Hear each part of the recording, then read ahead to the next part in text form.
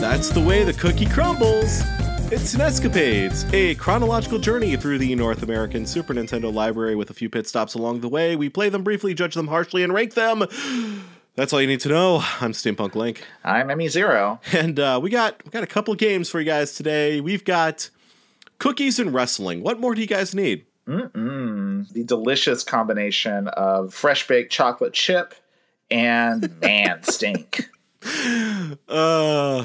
I know what that smells like because I used to go to a gym that was like in the same strip mall or same mall, enclosed mall as like a bakery that was right next to it. Wow. So, yeah, you do know what that smells like then. That's a highly specific sense memory, I'm sure. Yeah. It's not pleasant. It's not pleasant. I bet. Yeah. Anyway, folks, we got a lot to talk about today. We only got 2 games to talk about, but there's a lot there, I think. I think so. Yeah, we got WWF Royal Rumble, and we got Yoshi's Cookie, a game with a surprising amount of history behind it, or I mean, at least, some important companies and folks sort of connected to that game. We'll talk about it. We're 2 very non-wrestling fans gonna talk about WWF Royal Rumble.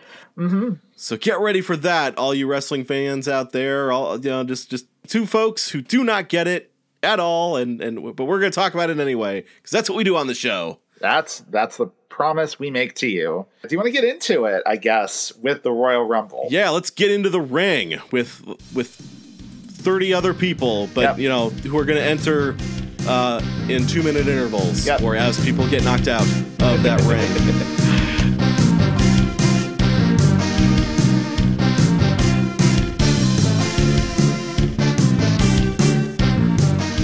So, WWF Royal Rumble. This is the second WWF game we've talked about for the Super Nintendo. We did not have many kind things to say about the first one, and honestly, I don't think most people have a lot of kind things to say about that first one. A quick shout out to Trevor from Catching Up on Cinema, who was kind enough to send me a video from a YouTube channel called Wrestling Bios, talking about the first 2 WWF games on the Super Nintendo and Sega Genesis. And it sounds like we were not too off the mark in our appraisal of the first game. It's on the Super Nintendo especially, it is pretty ho-hum. All the wrestlers play exactly the same. So unless you just really have some nostalgia for that game specifically, it's not going to do a lot for you. And even then, play one of the other wrestling games on the Super Nintendo because they're both way, way better. Or play the Genesis version of that same game, honestly. I feel good about where we stowed that game in kind of the bottom reaches of the list back when we did rank it. But that also does make me kind of surprised that this game, to me at least, seems a big step up from it. And it comes from the same people, right? It's still an LJN game, still so Sculptured Software, who, we've played a lot of Sculptured Software games on the system at this point, I think. And this to me feels like one of their better efforts. Once again, we got LJN on there, although, they are one of the many labels under Acclaim. So it was Acclaim's relationship with the WWF that brings us all of these in the first place. Like many games of this era that came out under the LJN label on the Super Nintendo, they came out on the Flying Edge label on the Genesis. I don't know why they did that. It seems like a strange thing. I know that a lot of companies had different labels just to get around some of Nintendo's weird rules about how many games could be released by one company in any given year, but you think it's just like a holdover from that? Because that was not a policy that existed into the Super Nintendo era, right? I'm actually not sure. But either way, they never released anything on the Flying Edge label, as far as I know, on the Super Nintendo. That was purely a Sega console label, the same way LJN seems to be more or less just a Nintendo label for them. So I don't really know what the deal is with that, but it's Acclaim, yeah. Who knows why they do what they do. So this game, this is themed after the Royal Rumble. Do we want to talk about what that is before we start talking about the game itself? Yeah, let's talk a little bit about the Royal Rumble. So the Royal Rumble is a kind of a variation on the Battle Royale, in which I think about 30 wrestlers get assigned numbers, and the higher your number, the better off you're going to be for reasons that are going to become very clear. So numbers 1 and 2 start out in the ring, and they're wrestling each other, and the objective is to throw your opponent out of the ring. If they land with both feet outside the ring, they are out. Every 2 minutes, I think, or maybe they change that up, I'm not sure, another wrestler enters the ring until there are 6 wrestlers all wrestling each other in the ring. At that point, new wrestlers do not enter the ring until someone gets knocked out. They keep going until all the wrestlers have gone through, and there are only 6 remaining. At that point, it's just last man standing wins. It's an interesting format, and it's kind of clever, honestly. It's a really smart way of getting a bunch of your big stars in one match, and just making a huge event out of it.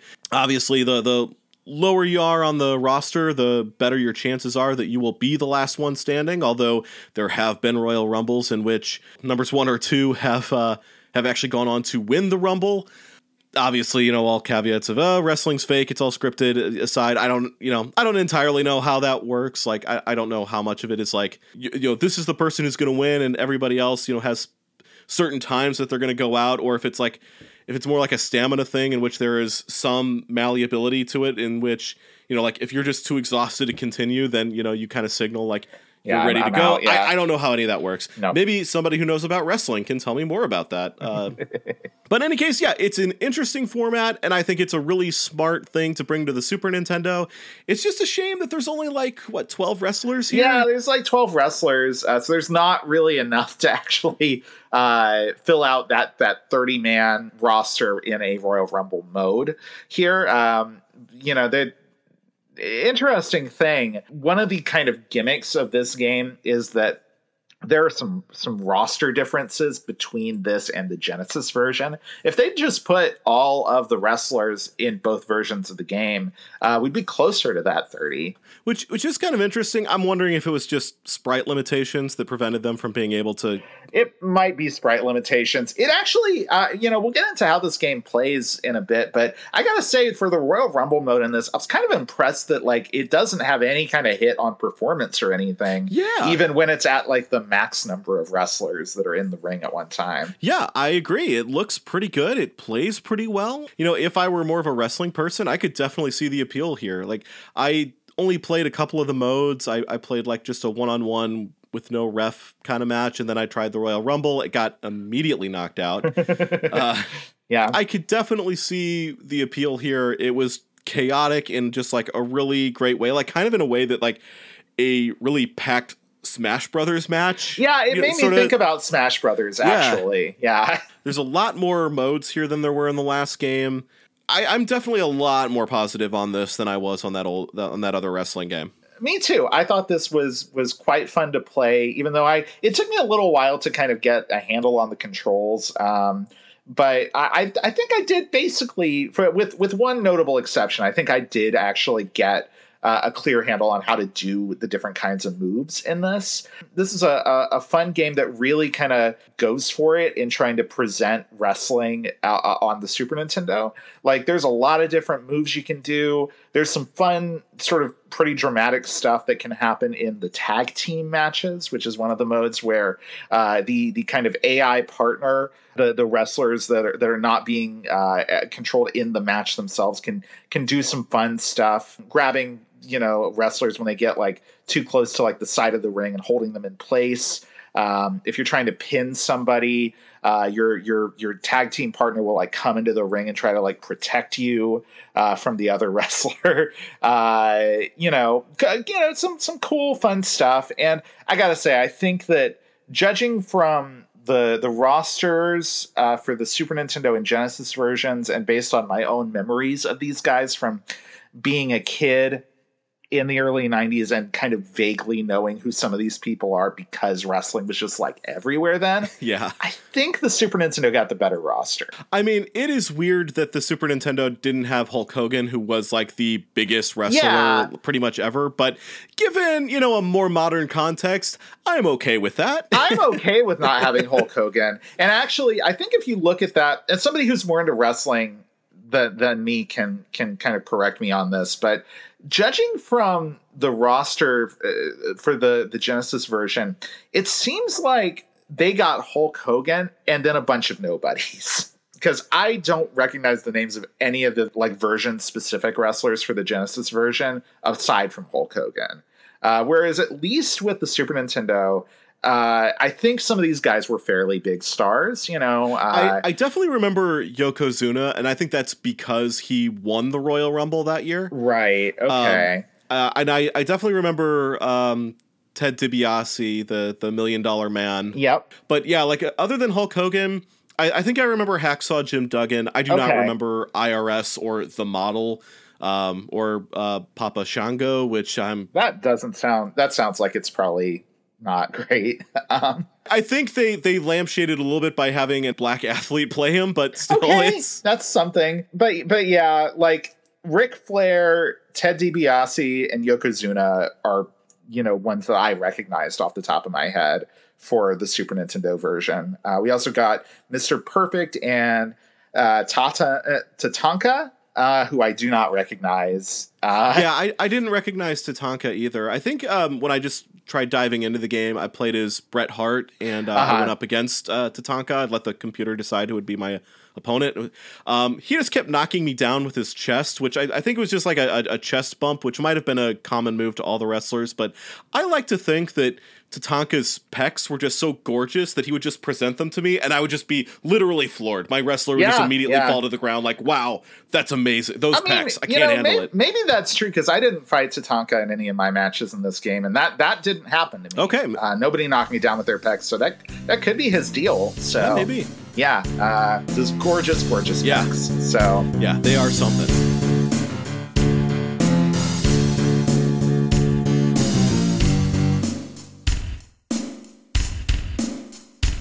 I will say the one thing that was a little unfortunate for me is like I made a couple of attempts at playing the Royal Rumble mode. I got knocked out very fast the first time I played it, just like you. The second time I played it, I played as Yokozuna, and I did actually make it to the end of the match. Like it was me and Ric Flair were the last two people up there. And I just straight up could not figure out how to do the controls to throw him out of the ring.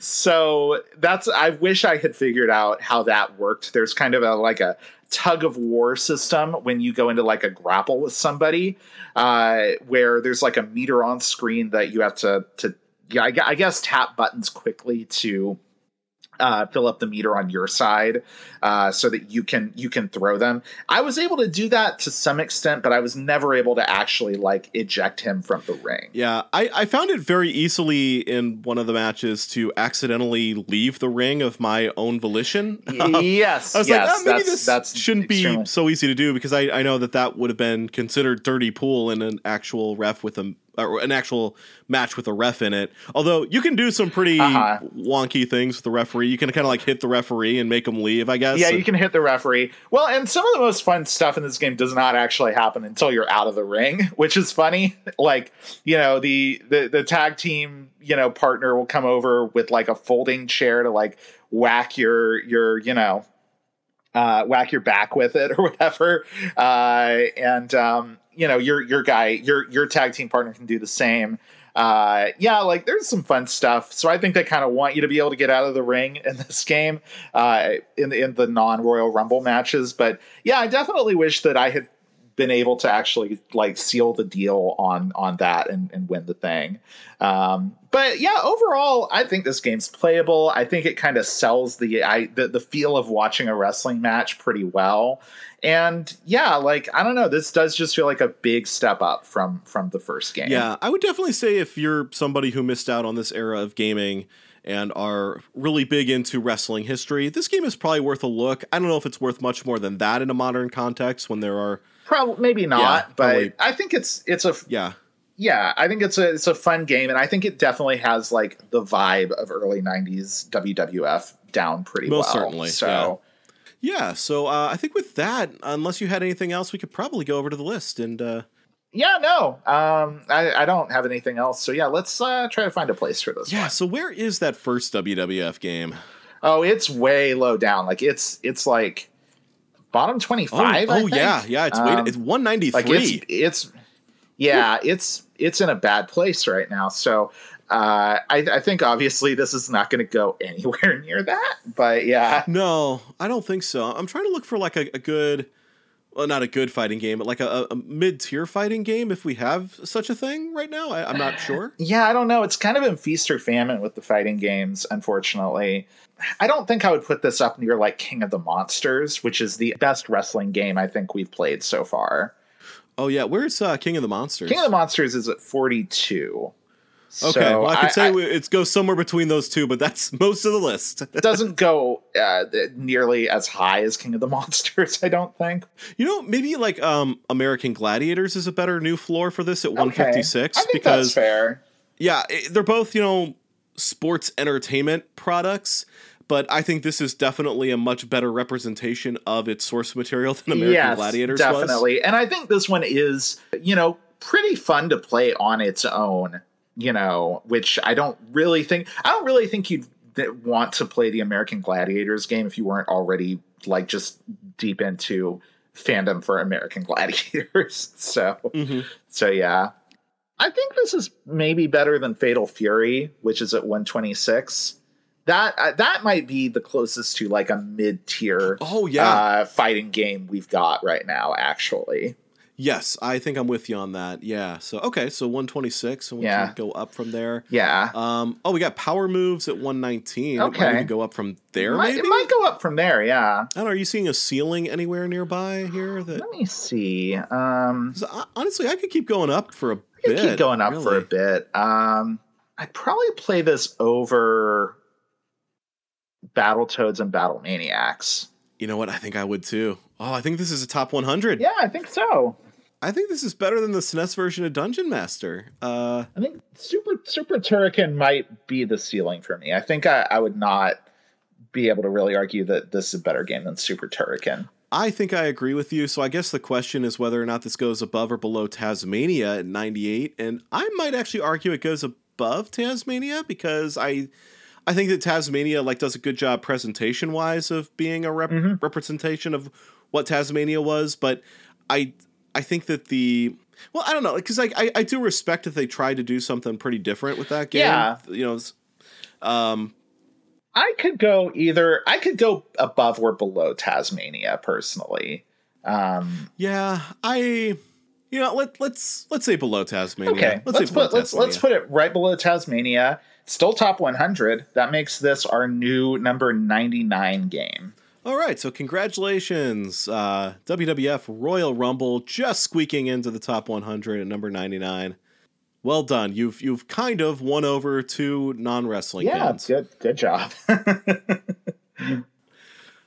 All right, so with that, I guess we will move on to the last game for today, the last game of June 93, finally. Yeah.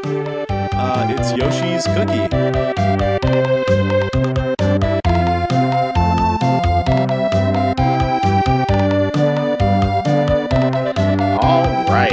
So, what do we got going on here? What do we got going on here with Yoshi and his cookies? Well, Yoshi's a horse. I don't think you should feed horses cookies. I don't think that's what they eat, but I don't know. I'm not a wrestling person, and I'm also not a horse person, so I don't know if horses eat cookies. Somebody who's into horses, please tell me. So anyway, this one comes to us from Bulletproof Software. The title screen credits a company called Home Data Corporation, which, as far as I can tell, is a small Japanese developer founded in 1983, mostly dealing with puzzle games and sports games, and the occasional oddity like the Sharp X68000 port of Fatal Fury, of all things. That's really weird. Wow. Okay. They changed their name to the Magical Company sometime in 1993 or maybe 94. Their last game release seems to have been a PS2 game in 2008. They still have a functional website. Looks like they're maybe concentrating more on the pachinko business these days. So it goes with a number of those companies, unfortunately. Yeah. According to Giant Bomb, Home Data had the original concept for a game which they called Hermetica, but it didn't test well, so they never did anything with the concept and later sold it to Bulletproof, who would go on to develop the SNES game that we know today and licensed the characters from Nintendo. It seems that Bulletproof Software handled the development and publishing themselves for the SNES game, and Nintendo and Tosei handled the NES and Game Boy ports. As far as I can tell, anyway, it's always a little iffy when it comes to Tosei, the shadowiest of shadow developers. It's like you never know when it's Tosei, honestly. Like, they've done so much stuff that's uncredited. They hide in the shadows, they sneak up on you like a ninja, and boom, they've made your video game. You didn't even know. You didn't even know they did it. There it is. But Bulletproof Software has a pretty interesting history, and specifically its founder, Hank Rogers, has a very interesting history that we're going to go into really quick. So Hank Rogers was born in the Netherlands, is of Indonesian ancestry, and went to school in America before getting married to a Japanese woman and moving to Japan. And that's where he founded Bulletproof Software in 1983. One of the first games released by the company was the Black Onyx, which Rogers designed himself. That was released originally on the NEC PC 8801 in 1984. And it would get ported to a lot of other computers in Japan. And it was one of the first turn-based RPGs released in the country. Beat out Dragon Quest by about 2 years. And he managed to form a relationship with Nintendo sometime around 1985 by meeting with their president, Hiroshi Yamauchi, and telling him that he wanted to make a Go game after reading in a magazine somewhere that he was a really big fan of Go. So with that meeting, he managed to get his company an official partnership with Nintendo and got a sizable cash advance to make Go. That would result in the game Micro Go 1, which released on the NES and a couple of other Japanese computer systems, but that was small beans compared to what Rogers would bring to Nintendo a few years later. In 1988, Rogers was attending the Consumer Electronics Show in Las Vegas, where he happened to visit the booth of Spectrum Holobyte, who were displaying a new PC game that they'd recently acquired the rights to from the Soviet Union. A little game called Tetris. Maybe you've heard of that. Rogers jumped at the chance to license this game for distribution back in Japan. He was able to secure the computer rights, but the console and arcade rights in Japan had already been snagged by Atari. However, dealing with folks behind the Iron Curtain meant that the rights for Tetris in the West were actually on shaky ground. There's a very long and interesting story about all of this. I used the Gaming Historian's video, The History of Tetris, as a reference for this, and it's a really cool video. I would suggest you go check it out if you are interested in that at all. But long story short, there was a race to secure the rights to Tetris in the West, and Rogers flew to Moscow himself to stake his claim. And not only would this visit secure the rights for Tetris on for Nintendo on the NES and the Game Boy, which obviously was a huge boon for the Game Boy. It was packing with the console, and it made it wildly successful. But he'd also end up becoming friends with Tetris's creator, Alexei Pajitnov. And that friendship would lead to Rogers helping Pajitnov and his family immigrate to the US in the early 90s. In 1996, the two would partner up to form the Tetris Company and acquire the rights back from the Russian company that ended up with Tetris after the fall of the Soviet Union, allowing Pajitnov to, for the first time, make royalties on the game he created. The same year, Rogers founded Blue Planet Software and left Bulletproof, which would shutter in 2001. And speaking of Pajitnov, I've read somewhere that he apparently designed some of the puzzles in this game, in the game's puzzle mode. Though I couldn't confirm that, and I didn't see his name in the credits anywhere on Moby Games.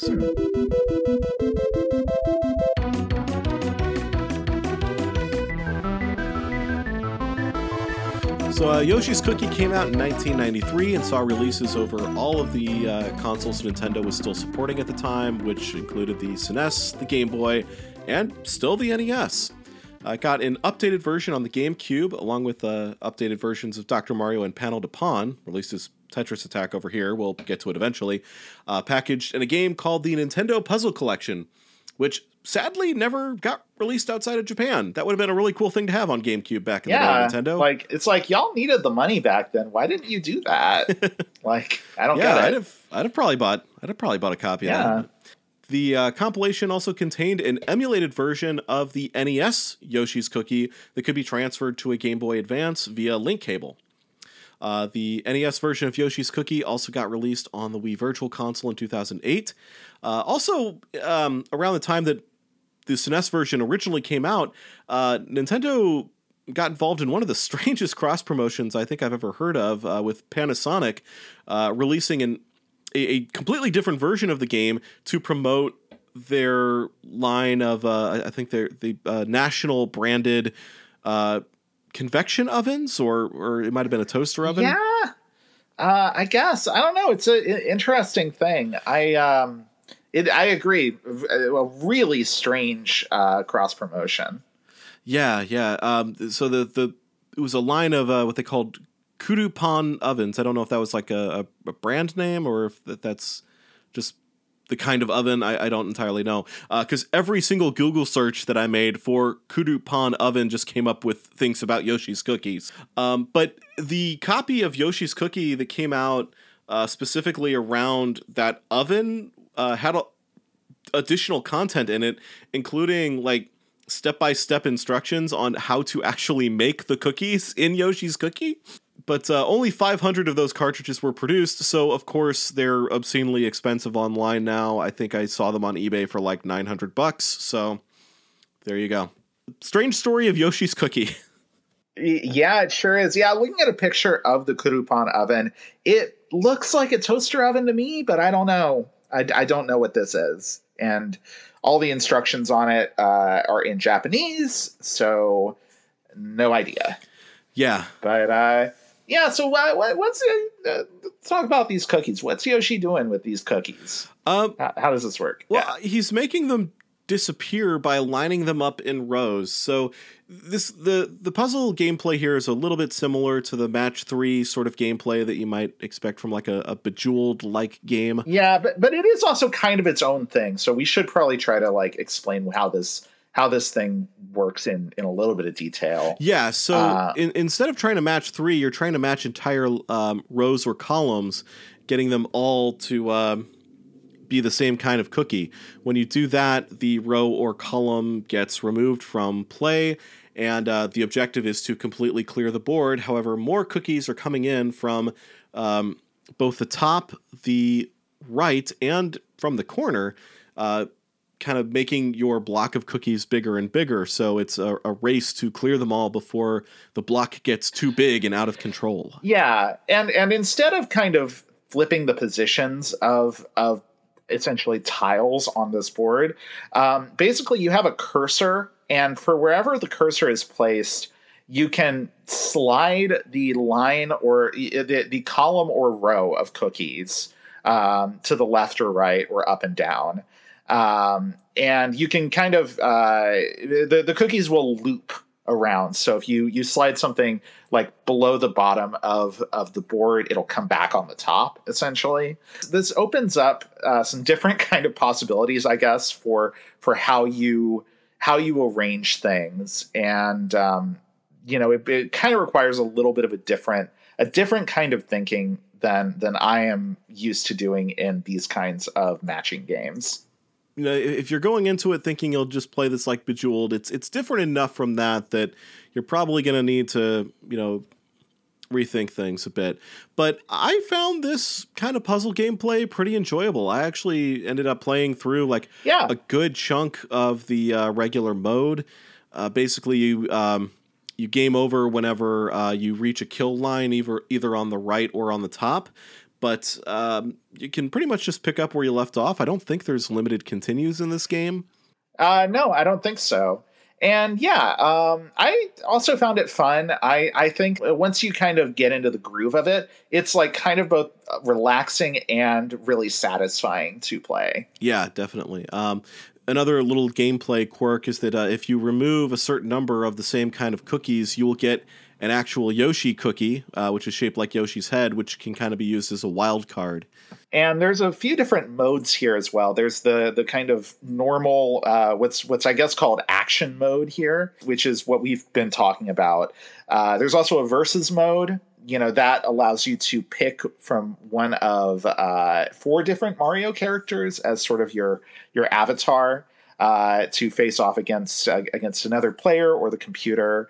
They have different stats, but I don't really understand how those affect how things go in versus mode at all. I do think it's weird that Princess Peach's stats are just worse than everybody else's. There's nothing that like makes her better in one particular way than anybody else. She just has lower stats, which is very strange. But yeah, there is that, and there's also a thing called puzzle mode, and that is, I think, a pretty interesting mode, alternate mode for this game.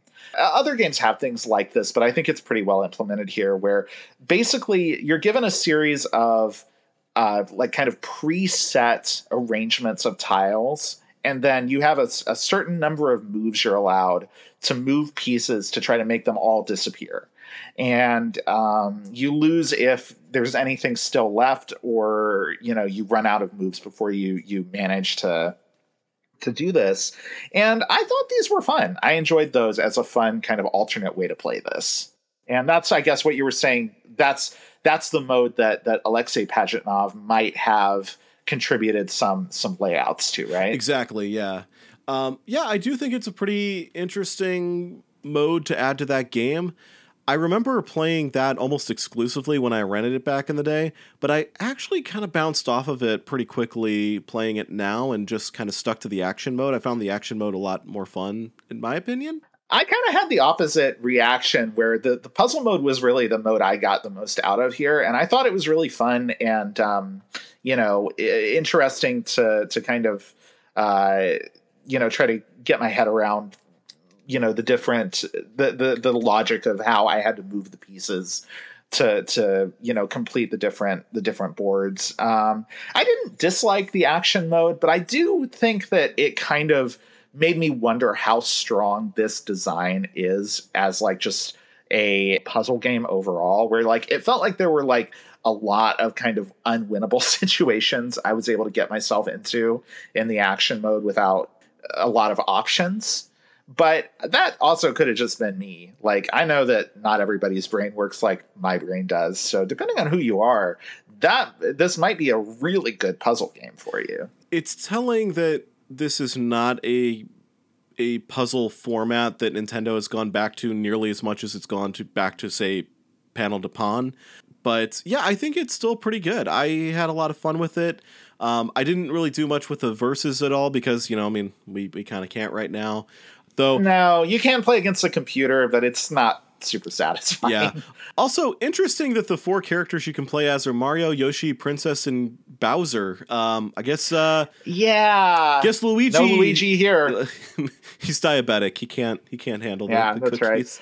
I mean, I think a secret here actually might be that, like we've seen with several other sort of offshoot Mario games, they have just seemingly reused designs straight from Super Mario World in this game.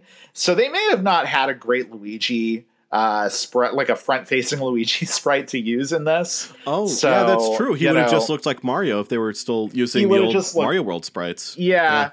So, that may have been we've got this good Bowser here, so he'll be one of the characters. Yeah, I could see that.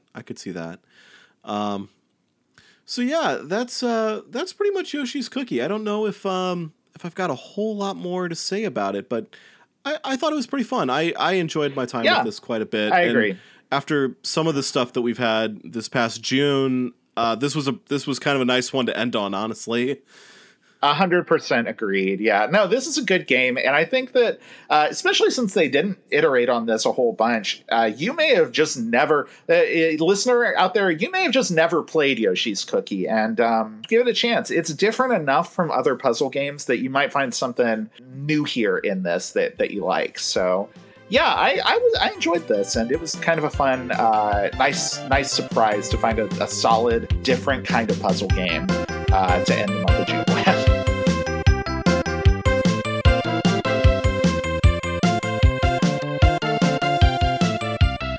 As far as the list goes, I don't even know where to start because we don't have a lot of puzzle games on this list right now. No. And the ones we do tend to be pretty bad, like Wordtris, which I think is pretty far down right now. Wordtris is pretty far down. And yeah, we've got basically a lot of the puzzle games that we've got on the list right now are like kind of not like Amiga games or whatever that got ported over here. Maybe I'm starting a little bit too high here. I don't know. But if I were to start at number 30, which is Mario Paint, Would you say this goes above or below that? Well, you know what we thought about Mario Paint, which we liked, but also found a little lacking in some ways as like a thing to play with in the here and now. Yeah, I would say I think maybe Yoshi's Cookie holds up better than Mario Paint in the context of like something you would introduce to somebody now who has no familiarity or nostalgia for this console. Yeah. So I will say, in the upper reaches of the list, the game that I think is the closest like genre comparison to this is probably Lemmings, and I wouldn't put this above Lemmings. No, I wouldn't either. I wouldn't either. Lemmings is at 20. So if we actually took Mario Paint as the floor and Lemmings as the ceiling, that gives us 10 to play with. Yeah. So, okay, so do we want to start from the top or the bottom and just kind of... I think let's start from the bottom, because I think we'll figure out, we'll probably run into whatever we think the ceiling is closer to that end, I'm guessing. Okay. Yeah, I think you might be right. In fact, Legend of the Mystical Ninja, I've got some problems with that game, but it's pretty solid overall. It's an interesting game. It's pretty solid overall. Fun co-op game, too, yeah. I will say. I actually think the ceiling is, if it's not Legend of the Mystical Ninja, it might be SimCity. Above or below Legend of the Mystical Ninja is where I'm putting my okay. Flag down for this. Yeah, you know what? It sounds like maybe this just goes right above Mario Paint then. It becomes our new number 30. Yeah, okay. That sounds good to me. Back before we played these, I would not actually have expected this to go as high, but I think this is right. I think this is a good place for it. And Yoshi's Cookie. It's good stuff. Give that horse a cookie. Yep. Congratulations, Yoshi's Cookie. Number 30 game, even though all your cookies are basically just, the kind of like... They're like sugar cookies with jam in the middle. That's all he's making as far as I can tell. Yeah, or like the icebox cookies, which I think like you can make all those kinds of cookies with the exact same kind of dough. I think it's like all. I'm pretty sure you're right. It's all a shortbread dough. I'm pretty sure. Yeah. So, which hey, I like a shortbread cookie. Yeah, me too. But they're not the most exciting cookies. Let's be real. Yeah, but that's why you jazz them up with things like jam and whatever the green thing is. I don't even know what that was supposed to be. Whatever the green thing is, I don't know either. That actually looks like something that maybe isn't supposed to be eaten. So actually, can we talk? I don't know what the deal is with the mechanism that Yoshi is manipulating in the action mode. Like he's got like a lever that he is like really working hard on to move these cookies around. Is it like a conveyor belt? Like, is he controlling that? Like, I don't know. What do you think is happening there? I don't know. I think maybe that lever isn't actually doing anything. They're just telling Yoshi like, hey, just pull on this lever, okay? Like, okay, yeah. He doesn't understand. He's a horse. He doesn't get it. He's a horse, yeah. That's right. Like, yeah. Just make him feel useful. Make him feel useful, Mm-hmm.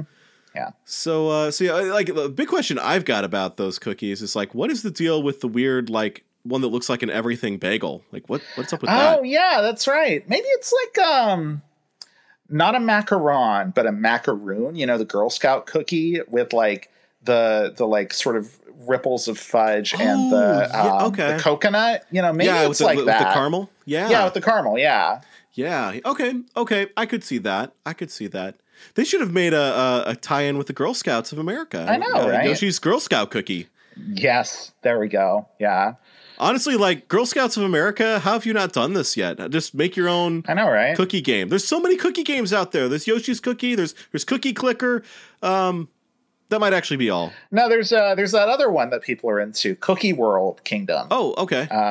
That's a thing, I think. Sure. So I've heard that name. I don't know anything about it. The point is, there's some cookie games going around that you get in on. Yeah. Raise some money for the organization with those, and your rock solid cookie branding. Sadly, Yoshi's Cookie does not have any a cappella music that I'm aware of associated with it, so I'm not going to sing at the end of this one. I hope you'll all understand. That was fun, though. I'm glad I finally got to do something like that. Hope you guys all enjoyed it. Let me know if you liked it, and if you didn't, don't let me know. But if I get enough positive response on that, maybe I'll do it again someday. Who knows? Might happen. Anyway, oh, hey, one other thing of housekeeping to take care of really quick. As some of you may have noticed, we are no longer on Spotify for reasons that, honestly, if you're online at all right now, you probably know what it is. Yeah. I'm not even going to say it. But, if you're listening to this right now, that means you have followed us to some other platform other than Spotify. I thank you very much for that. We really appreciate it. Yeah, definitely. We think maybe everybody should not be on Spotify anymore. There's so many other options, but hey, as long as you're listening to us somewhere else, we appreciate that. Thank you all so much. It's been fun. We're going to try and keep at this as long as we possibly can. So yes, definitely. And with that, as always, you can find me on Twitter and Instagram at Snescapades. Feel free to follow me there. Say hi, especially if you follow me on Instagram. There's a good chance I'll follow you back because I'm looking for more stuff to follow on Instagram because I want to start doom scrolling Instagram instead of Twitter because I think that would make me happier.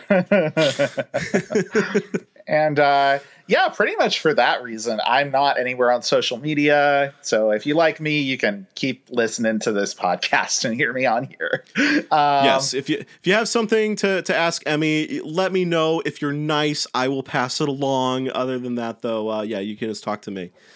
And until next time, next time is going to be another Playing with the Power episode. It's going to be that's right. Nintendo Power July 1993. Please look forward to that. We love doing those. Yeah, it's going to be a big one. It's going to be number 50. All right. So that's a pretty big one for Nintendo Power. And this is actually episode 70 for us. We totally forgot to make a joke about the last episode, but we're classy, so we didn't. That's we'll right. Say it was on purpose. Right. We're not going to be descending to that level of making any kind of nice reference to episode 69. We've never done that.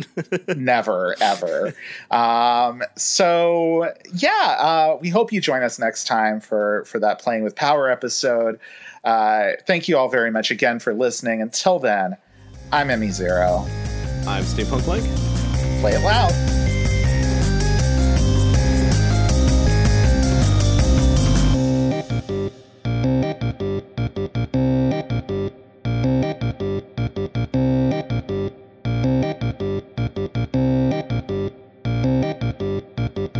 Our intro-outro song is How Now Brown Cow by Technoaxe, who very generously offers a ton of great music for free and royalty-free at technoaxe.com. That's TEKNOAXE.com.